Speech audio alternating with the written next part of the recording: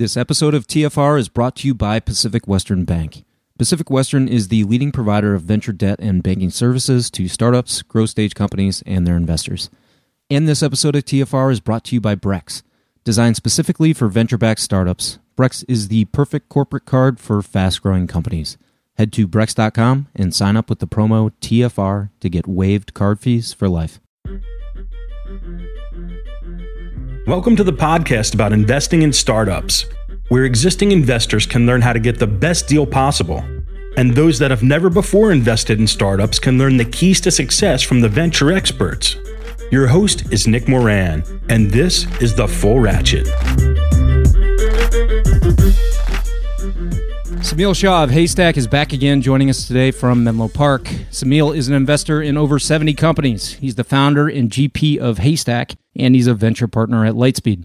In 2017, just 4 years after starting his own fund, he was named to the Midas Brink list by Forbes. He's an active blogger and has been very vocal since the crisis broke to help both startup founders and fund managers alike. Semil, I think this is the third time you've been on the show. Third time's the charm. Welcome back.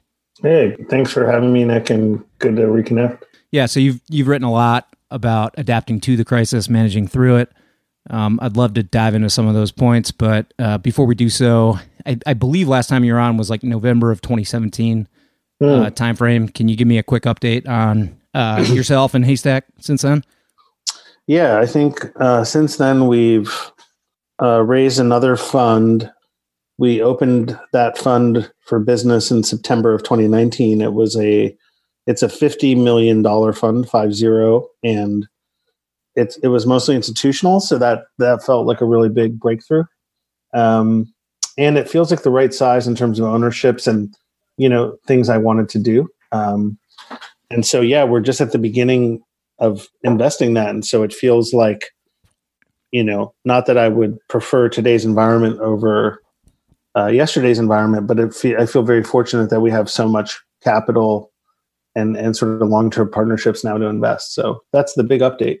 Can you give us a sense for the number of LPs that are in that fund?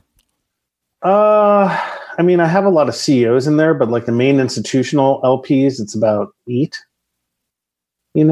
Got it. Yeah. Okay. Yeah. So let's start there. So how have you adapted sort of messaging, communication with the LPs, and what have you heard from them since, or over the past 3 weeks?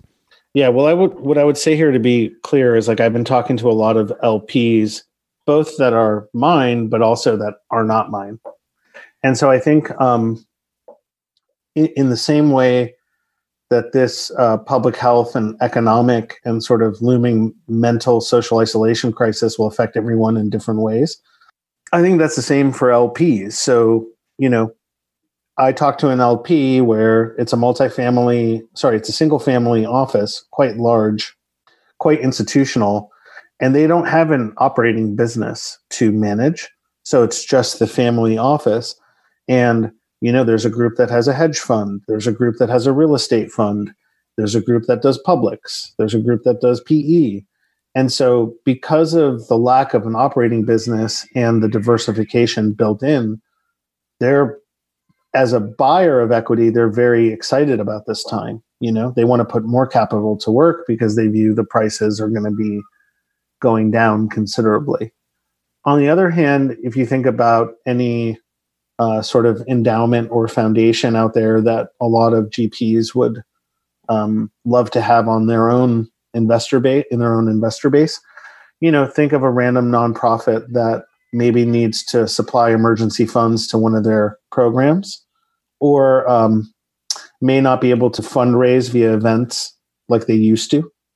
Or think about a university where they've had to send the students home, they're considering tuition reimbursements, they're laying off staff or furloughing staff, and then they may also manage funds for the medical school or the scientific departments that are on the front lines of this. So it's I think it's pretty nuts when you think about all of these things put together, and if someone's in the crosshairs of that.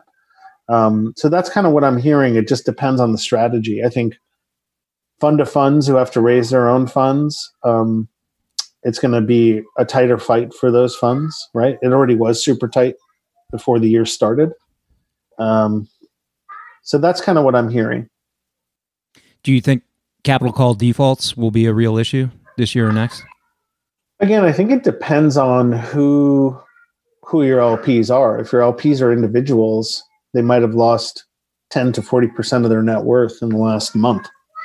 So they may do it out of conservation, out of a desire for conservation, or they may do it because they literally can't. I think institutionals will be more, have larger pools of capital, but it really depends on who your LPs are and what their exposure is. But, I've been telling friends who have funds to pick 3 friends who are managers. One of them will do incredibly well in this environment. One of them will have defaults in their capital calls, and one of them won't be able to raise their next fund.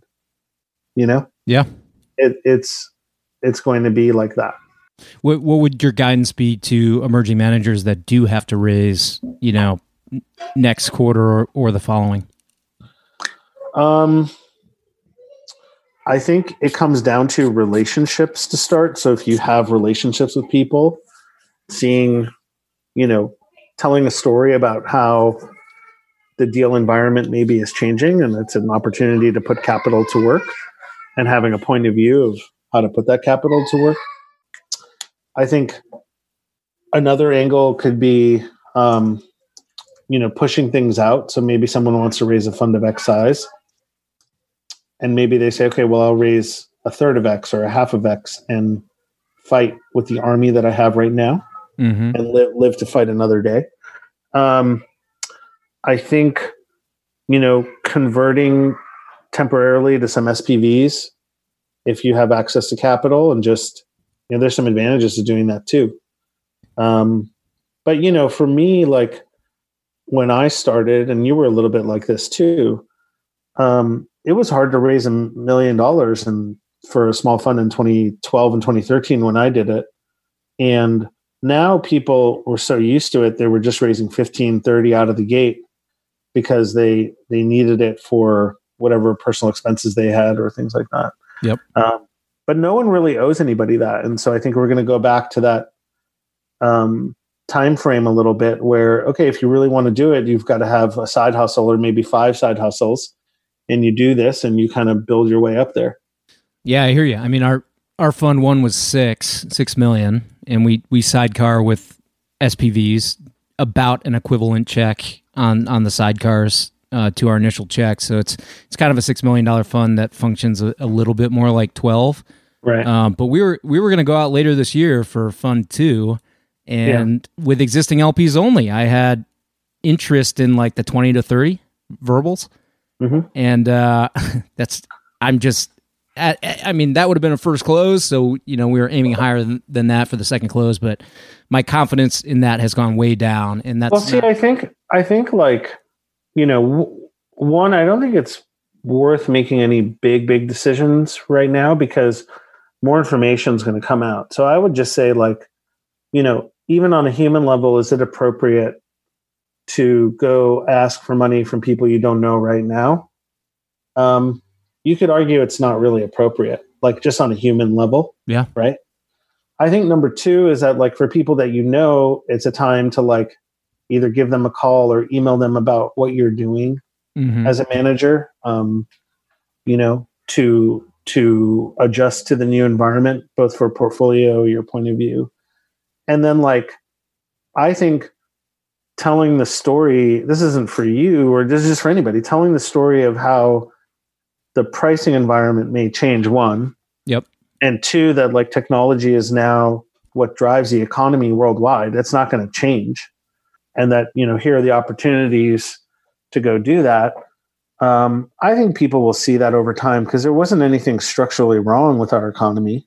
Not that it was perfect, but I do think there will be quarters and quarters of down activity, and then it will take a year or 2 to recover from it, and a lot of stimulus, and so it'll just take time. But I still think people can go try to raise capital. Maybe the targets are a little bit different.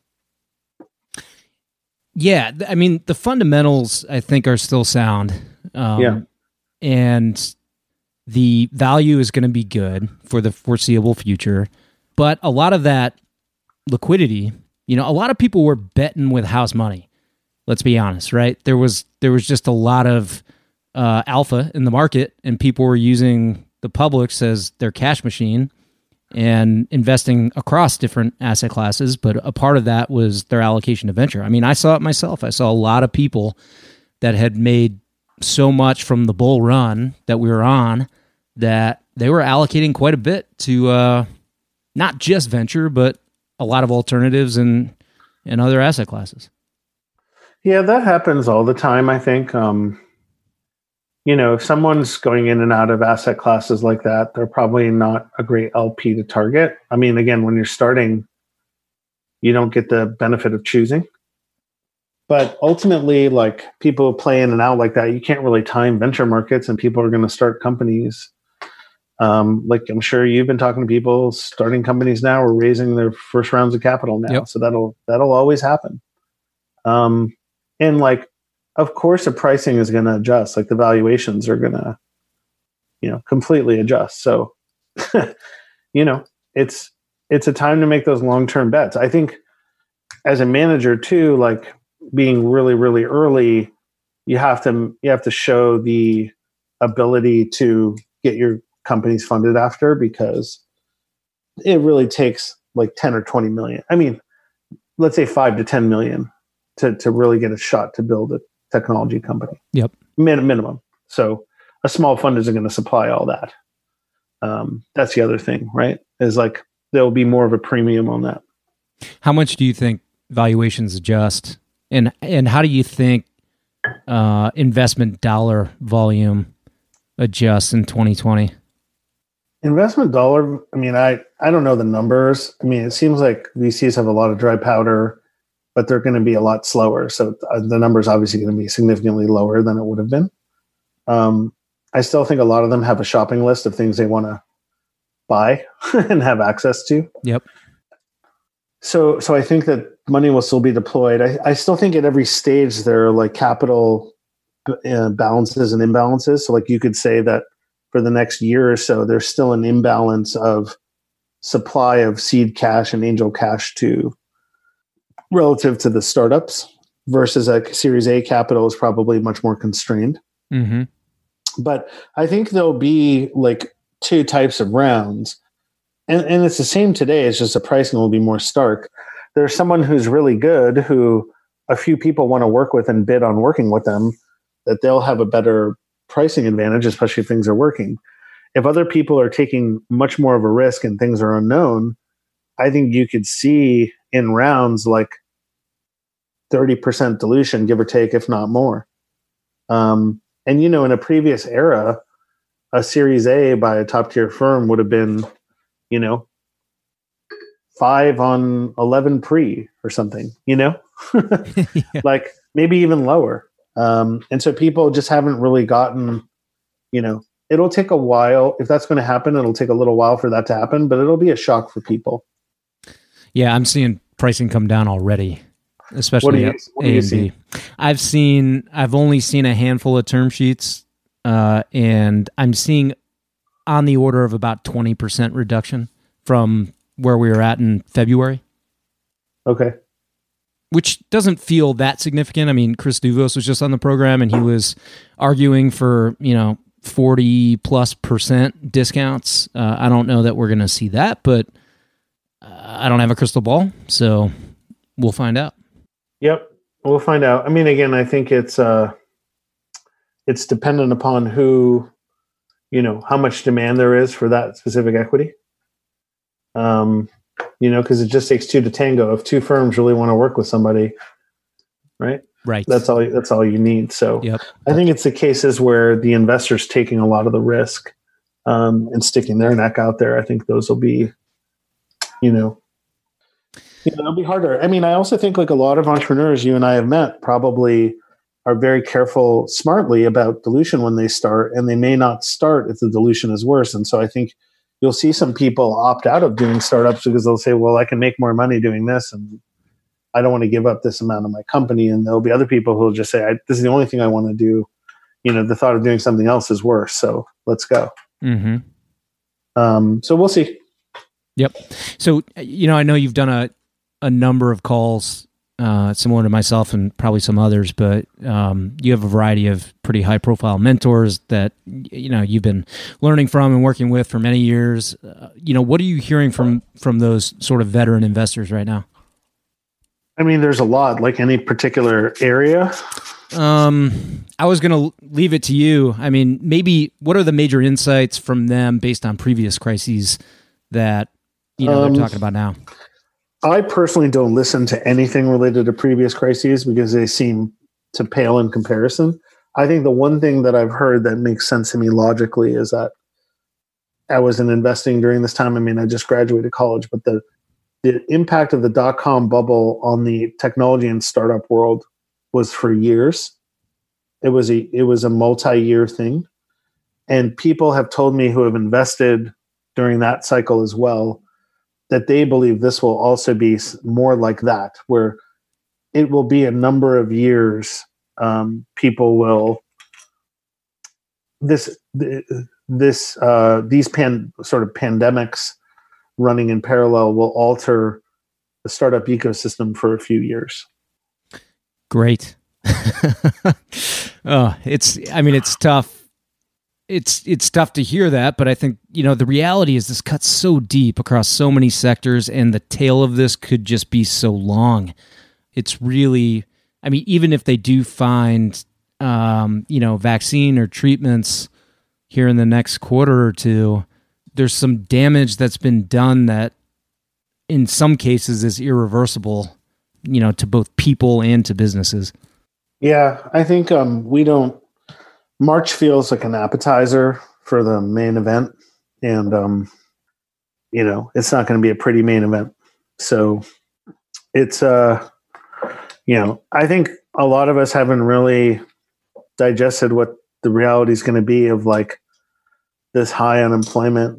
When people look at the markets and like, oh, market seems to stabilize, I'm like, okay, well, the jobless claims is just unheard of. So I'm more of a worrier about that stuff, both as an investor, but also just as a citizen. I'm just, I'm more bearish about the prospects that creates.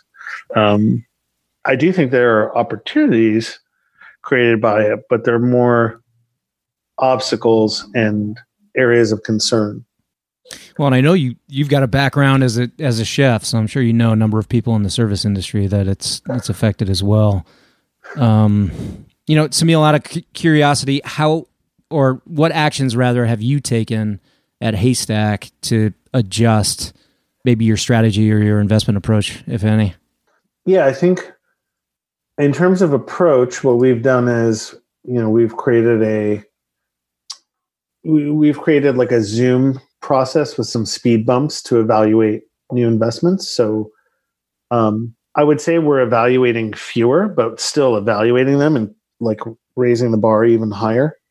And then we're communicating that process very clearly with the founders so that they understand why we're taking a little bit of extra time and when we would get back to them with an answer. In terms of strategy, what we're doing internally, like I have two colleagues on my investment team that work with me who are young and recently out of college, but super bright, Ian Hathaway and Ashay Sangvi. And so we've been having weekly calls just about what do we think will happen. Ian's been focusing on the consumer side, consumer behaviors, and Ashay's been focused on more enterprise B2B.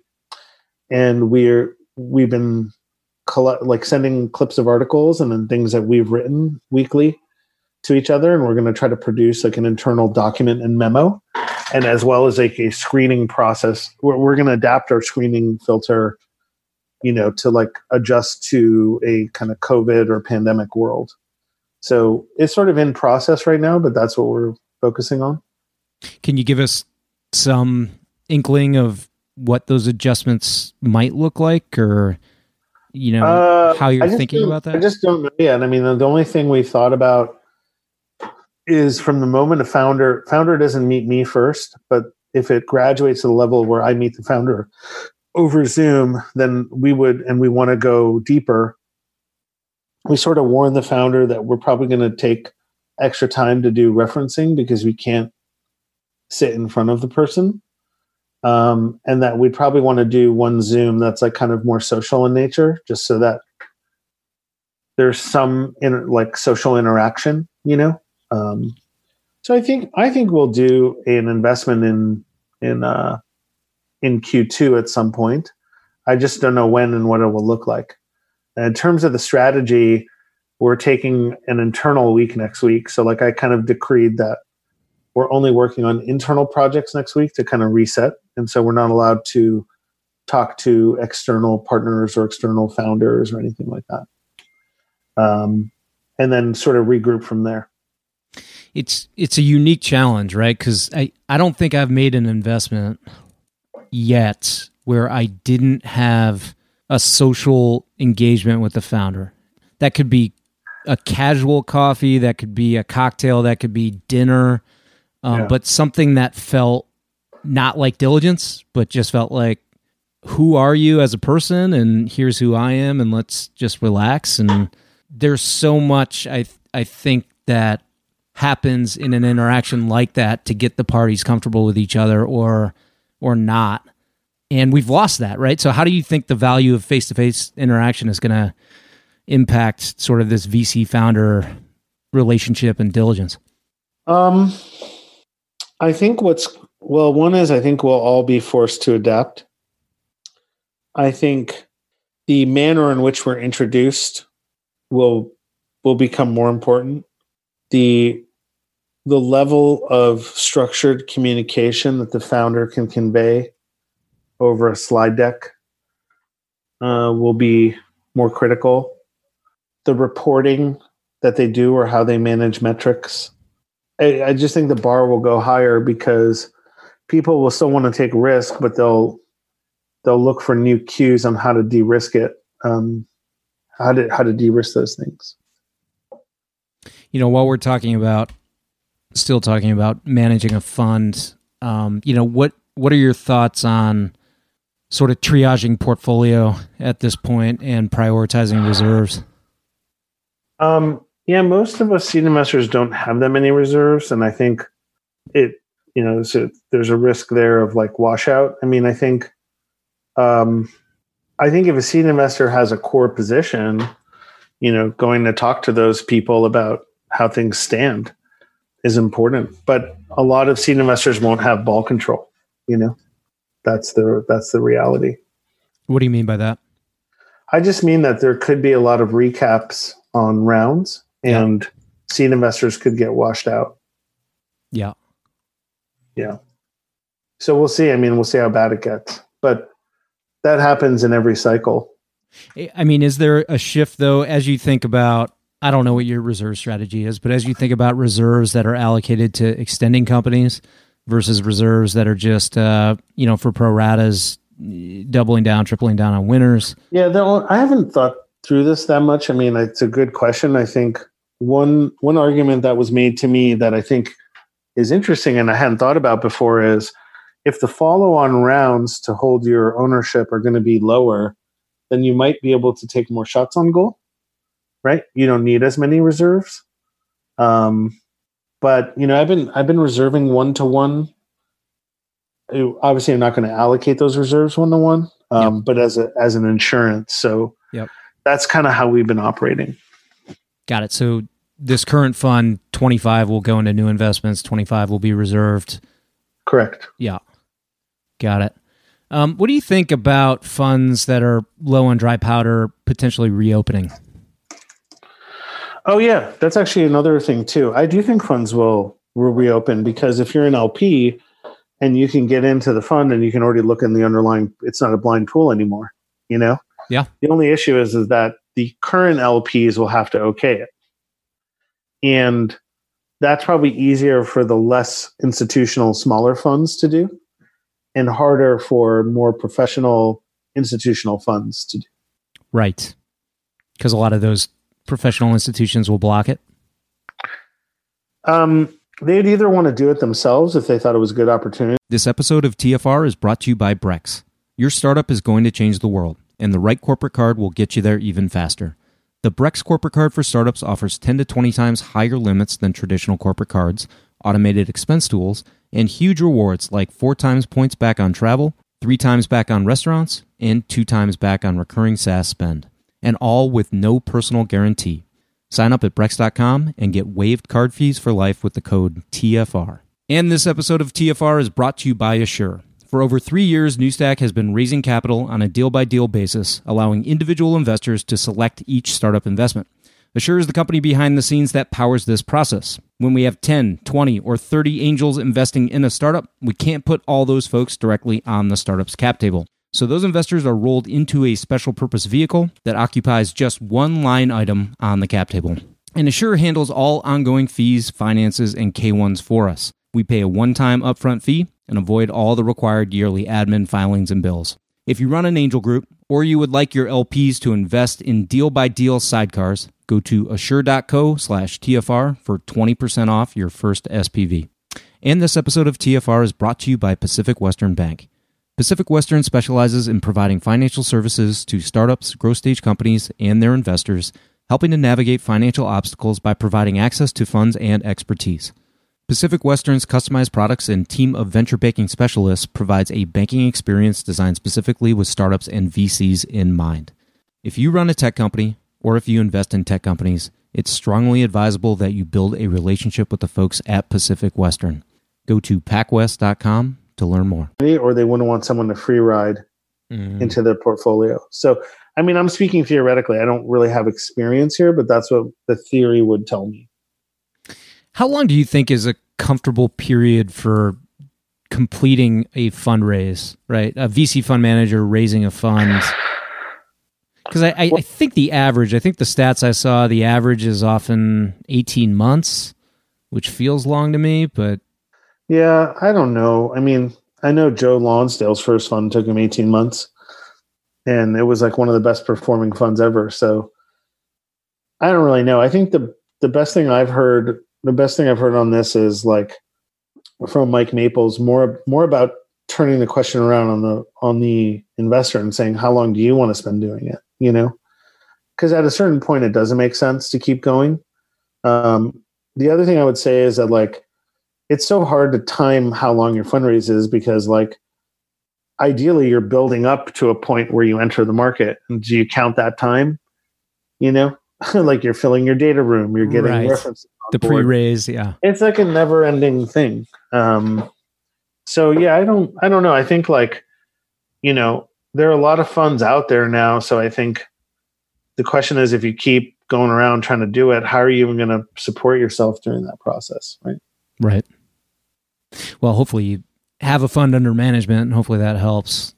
So talking about the companies a little bit, what has been your guidance to companies so far that you're working with, you know, with regards to like changing business model, changing go-to-market? I know that it's probably customized and specific for every company, but can you give us some thoughts on that? What I basically said is like, if you're an early stage pre-Series A company and you have less than 12 months of runway, you either have to figure out how to get 12 months of runway or consider likely selling the company unless you can live off monetization. And not every early stage company can. The guidance at seed has been sort of holding 12 to 24 months of runway. So that largely means like thinking through the rent if there's an office and thinking through salaries if the team has slightly overhired. So nothing, you know, earth shattering in terms of advice here, but the general thing is like 12, 18, 24. You want to have more than 12, ideally 18, and in a best case scenario, 24. And do you think that that's mostly due to the fact that VCs are slowing down, or do you think the bar is also going to significantly increase when it comes to traction metrics? I think it's too early to tell. Like my view is that in Q2, people will still be digesting this and won't see all the numbers. And then you'll see a lot of the carnage on the balance sheet and public earnings and like missed forecasts in Q2. And so that in Q3, the prices will continue to get low in the private markets. that's kind of how I'm thinking about it. Got it. I saw that you guys were putting together or crowdsourcing a list of startups that have changed their business model to help fight COVID-19. Yeah. Can you highlight some of the interesting ones on that list so far? Oh boy, let me call it up here. I don't think I have it immediately set. Let me see. I know one of our companies called Meter in Boston is converting everything to doing converting their 3D printing now to creating ventilators off a open source project from MIT. Let's see here. I mean, there's obviously the larger companies like LVMH doing hand sanitizer and Anheuser-Busch doing sanitizer, and then the auto companies doing the ventilators. I'm looking for any interesting startups here. I guess Flexport, right? They did some donation stuff and shipping masks around, although I don't think they completely reoriented around it. Desktop Metal, obviously. Carbon 3D. So I'm sure there are more, but we didn't catch all of them, of course. What do you think happens to these large, late stage, well-funded companies that have crazy exposure to the crisis, because they're serving, their model or their markets are just exposed? Can you give me an example? Like Bird. Oh, yeah. Any of the mobility companies? Well, I think those were in trouble before this, honestly. And this pandemic has acted as an accelerant in some cases. It's accelerated Zoom from 10 to 200 million DAUs. Yep. And it's acted as an accelerant that Bird was and Lime were already struggling, and now they're really struggling, Yeah. That's kind of how I view it, is it's accentuating those things. Zoom was growing, now it's really growing, but obviously people are not going out. They're not going to do that for a while, and no one knows the effects of the social distancing here. You can see it in Uber and Lyft as well. There's just no one ever thought this could come here, right?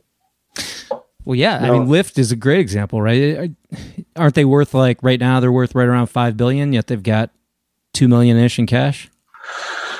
Yeah, I mean, I think that's the issue. I was surprised by that too. Just how much cash they're spending per month, and they're not super profitable businesses with margins. So, yeah, I mean, I don't know what the future is going to hold for some of these companies.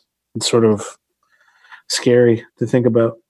Well, any other advice or thoughts for the audience, whether it be founders or investors trying to manage through this? I think for investor, sort of people managing smaller funds or working at larger funds, I don't know if I have any great advice other than, we're put in business to really understand the venture business model, but also to act as some sort of safety net or support net for the founders that we back. And luckily at Seed, we're not the only ones, but in the cases where we've taken lead positions or have a lot of money at work, in those cases, we're going to have to parachute into some situations, maybe more so than we would have otherwise. And I think for founders is coming to terms with the randomness of this. I think some people who have really good companies are just going to get walloped, through no fault of their own. Yeah. And it's not really fair, but hopefully, the people who get negatively impacted, I'm not even talking about the public health side of this, because I'm sure that will happen too, but just get impacted in terms of their business or have to shut things down. My hope is that the silver lining there is the wound is deep enough where someone wants to get back on the horse in a couple of years and solve the new problems that have been created in the world. Yep. They will be there. That's the opportunity, right? Yeah. So lots of folks are saying this is a 1 to 2 quarter sort of hit. What's your over under on it? I'd say like at least a year of bad economic news, probably a ton of stimulus, and probably 1 to 2 years after that of like slower recovery. So this will make 2008, for those who live that, like feel like just a blip. Well, hopefully they get the affiliation clause eliminated and the PPP and EIDL programs can actually help some of the venture-backed startups that are creating the technology of the future. Yeah, let's hope so. I mean, I think, who's going to build the Uber of fever clinics, right? Yeah. Who's going to build the Facebook of pandemic surveillance? It's I haven't even digested all of this yet. I think I'm trying to every day, like you are probably. I was talking with Howard Linden yesterday, who we were talking about public stocks, and he was saying that, the beauty of his public stock persona is that you can go in and out of a company with whatever mood strikes you, versus obviously when you're betting on founders and early stage companies, you're with them for a long time. And he just said, I woke up and Disney's business model isn't fit for this new world, and I sold my stock and I want to buy Peloton, And I think in a way it's kind of crass, but it's also Howard's being really like, he's making a great point, which is we all have to kind of rewire and re-underwrite, to the things that we believe in now, because the old way of thinking about things just doesn't work. It's a new environment. Everything has changed. I mean, just my wife was telling me today, she works in the mental health world. Oh yeah? What does she do? She's middle management, but it's for an agency. So it's an agency that serves, a broad base of public, people. And it's one of the largest agencies in Illinois. But they were having a chat about how to get their clients on telehealth, everyone moved over to telehealth from these in-person clinical sessions. They have to have them sign a waiver, right? And the way that they traditionally did that when telehealth was a very small part of their business is they would mail this waiver to the client, snail mail. The client would sign it and mail it back, right? Because this population does not have fax machines. And my wife's comment to senior management was, I'm sure you've considered DocuSign, and there's probably some reasons why it's not the best fit, but should we take another look at that? And the response she got is, what is DocuSign? Yeah. And I mean, it's amazing how, it's amazing on one hand how, some industries just have not embraced tech. But on the other hand, thank God there are tech solutions that exist that can help mitigate some of the challenges. Totally. Yeah, and I think going back to this accelerant comment, right? Like things, people are resistant to change. Your great uncle doesn't want to Zoom because he thinks it's dumb, or my great uncle doesn't want to do DocuSign because he likes to send them in a FedEx, envelope. Yeah. Well, now you don't have a choice. And so this thing has stripped away and pushed aside the sort of human tendency to resist certain things, and given license to the people who can accelerate that change. And, people's priorities have shifted. It's like, okay, well, if you don't use DocuSign, you sign less contracts and you get paid less. So you choose. Right? Right. And so we all know somebody like that who, needs to be forced into change. Yeah, it needs to be forced into change. And so that is a silver lining of this. I mean, again, the cost of the silver lining is pretty brutal. Yeah. I think I would rather not have it be that way, but it's where we are. I mean, by the way, in Chicago, is it like a hotspot area right now? I've been trying to limit my intake of news because it's just depressing.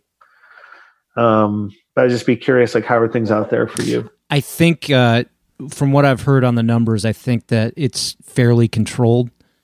So Governor Yeah. I mean, it's still growing, but in terms of the curves, I think we're in a good spot. The governor, Pritzker, who's actually been on the program before, he was one of the early governors to put in, a quarantine. And that's right. He did that pretty publicly and early. Yes, shelter at home and all that. And he just recently extended it throughout the month of April.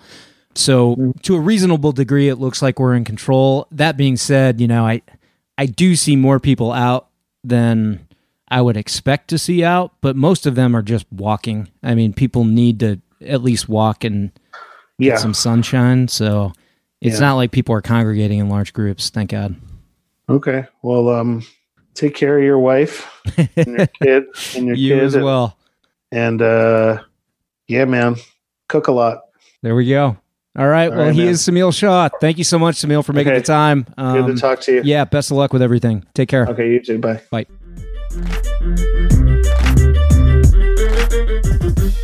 That will wrap up today's episode. Thanks for joining us here on the show. And if you'd like to get involved further, you can join our investment group for free on AngelList. Head over to angel.co and search for New Stack Ventures. There you can back the syndicate to see our deal flow, see how we choose startups to invest in, and read our thesis on investment in each startup we choose. As always, show notes and links for the interview are at fullratchet.net. And until next time, remember to over-prepare, choose carefully, and invest confidently. Thanks for joining us.